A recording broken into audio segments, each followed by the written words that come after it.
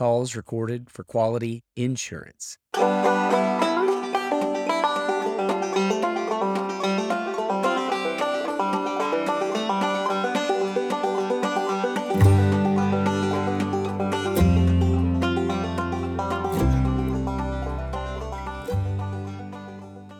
Welcome to episode 2 of the Quality Insurance Podcast. This episode will have a couple of different interviews. The first one's Paul Ludovisi and I, agent for First Baptist Mayfield and many other churches in Mayfield, Kentucky, and Graves County, talking about the night of the Mayfield tornado. The second one is an interview I did, and we'll be describing really our thought process behind, holy smokes, what's happening in the economy with inflation and what the Mayfield tornado has revealed and what is required of us to try to get the word out. I hope you enjoy both of these. This podcast, we wanted to offer our featured product. Today, I'll talk a little bit about church insurance through the American Church Group of Alabama, Kentucky, and Tennessee. Our agency insures more than 1,300 churches across those 3 states, including a few in Southern Illinois, and we really specialize in church insurance and ministry nonprofit insurance. We offer a multitude of additional coverages that are unique, as well as risk management services like security team training, abuse prevention and child protection policy setup, and more that really allow your ministry to serve in your community without risk of catastrophic loss, destroying your ability to minister. Go to americanchurchgroup-kentucky.com to find out more. Next up, Paul Ludovisi. Talk to me about the night we had the tornado. What did you see happen and what went down? So that night, Jared, I was listening to the news around 7:30, and we were just hanging out as a Friday night. Hallie was home and Stephanie, and I am from Minnesota, and I've never seen a tornado, never been involved in one. And so I just thought it kept interrupting Hallie's show. She was getting annoyed. And I'm like, I don't know why they have to be so dramatic. We actually just turned the TV off. And then my phone went off on an emergency. It was about 9:30. And then I turned it back on the TV. And then it said, if you are in Mayfield, you need to hit shelter immediately. And I'm like, wow, I've never heard him say that. You need to hit shelter immediately. This is a catastrophic tornado. So I'm watching it. And then I heard about the candle factory on the news. Automatically, I just assumed the worst. So the first thing I did was called First Baptist Mayfield and checked on Pastor Wes at First Baptist Mayfield, because that's the heart of Mayfield. And that would help me understand like what's going on. He and his family and the youth pastor and his family were under the road in the tunnel. And it was like he described it as a freight train going over the top of the road, the whole wall shaking. He was laying on top of his kids and wife. He thought that this was it. That's what his words, that he started getting emotional.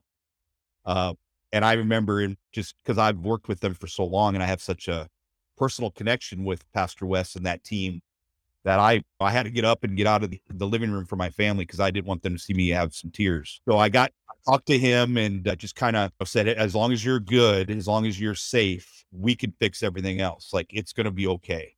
This is why you have insurance. I just wanted to make sure you were okay. And so he went outside as he's talking. He was speechless. You can imagine, you were there, Jared, Monday after. Absolutely. He saw the immediate aftermath, the screaming. He heard screaming. He heard crying. He heard people are buried in their homes, and you could just hear that. He said, I'm just going to let you go. And I said, if you need anything, call. And then I started going through my whole list of Trace Creek, Chief Cornerstone. I knew I wouldn't get a hold of them because they don't have their cell phones. But I tried to call every ministry that night in Mayfield that had cell phone. And then followed up with the ones I couldn't get a hold of. I tried to reach Saturday, Sunday, and then I went there Monday live. We went right to I was already at First Baptist Mayfield. And when I saw Pastor Wes, we both got emotional again because they were hunkered down in one of the boardrooms. It was just hard. You couldn't even find it because there's no lighting. All the windows are blown out. It looked like a war zone, literally. I got up Saturday morning and just started driving Marshall for anybody that was in the path and started turning in claims on those that get pictures and to submit claims on those that I knew were going to need it. Yeah, it was pretty bad. We had the homeowners association out. They got hit, Cambridge Shores Homeowners Association, and they got hit fairly well, but not as bad as I thought they were going to. I thought they were going to be in a lot worse shape, but they still had a fairly large claim. It's crazy. I was in Mayfield today, and it really hasn't come along like you would think.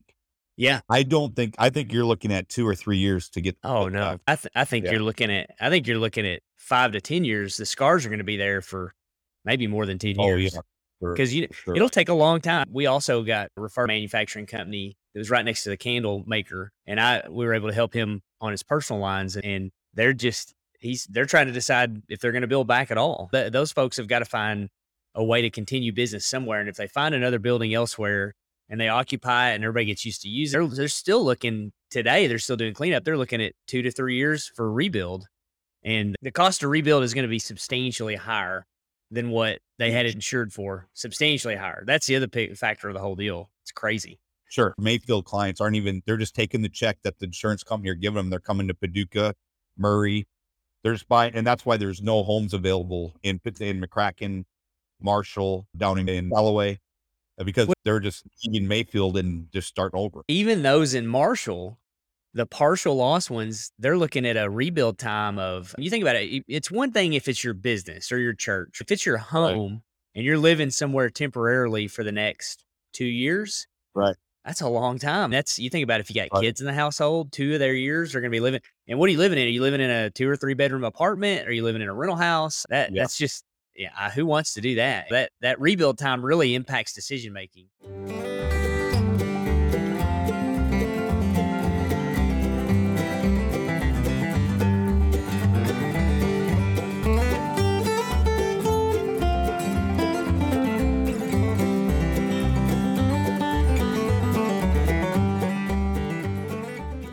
That's it for our discussion around Paul and the night of the Mayfield tornado.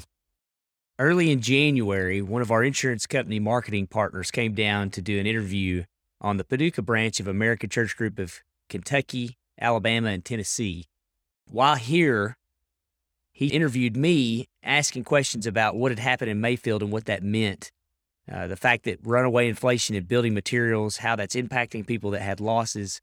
And we were within about 30 days of the loss at this point.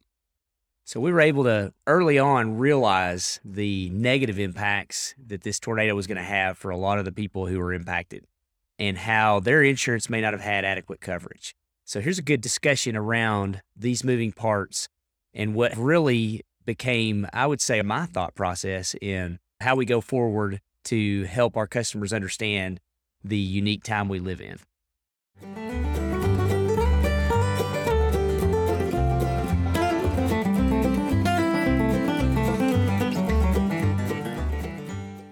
We are seeing, at this point, nearly unprecedented inflation in building materials, but across the economy, really, not just in building materials, but specifically for building materials. Well, why does that matter to churches, right?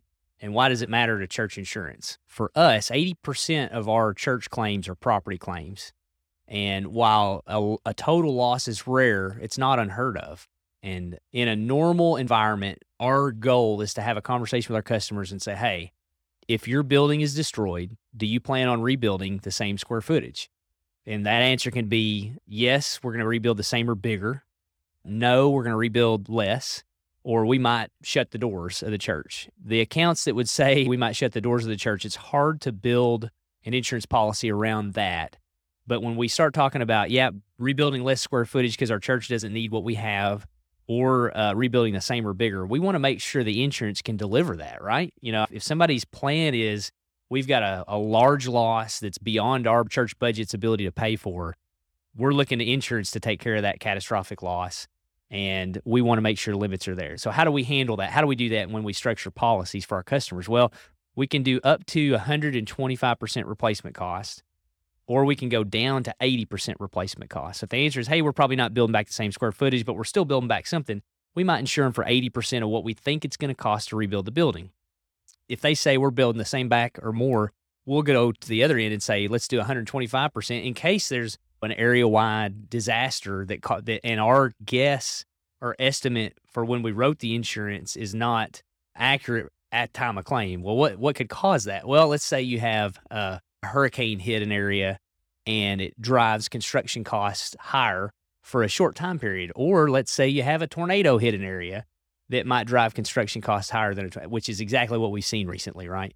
With a tornado that hit it in Mayfield. So take a step back. So in a normal time when you have a catastrophic loss like Mayfield, your building's gone, you discover at that point whether or not you got good insurance. You discover, hey, do we have as much limits as we thought? Ultimately, the decision for what limit to insure your building for or your contents for is the church's responsibility and decision. Not that we don't take responsibility for it or that we're not involved. Our goal is at time of loss, based on what you tell us when we talk, that you have what you expected. If you've changed something and you hadn't communicated it to us, you've added a location you hadn't communicated to us, there's not much we can do to help. But in a normal year, when a total loss happens, it's, wow, maybe inflation or maybe property costs go up, replacement costs go up a little bit because of locally we've got fewer contractors and contractors are coming in from out of town.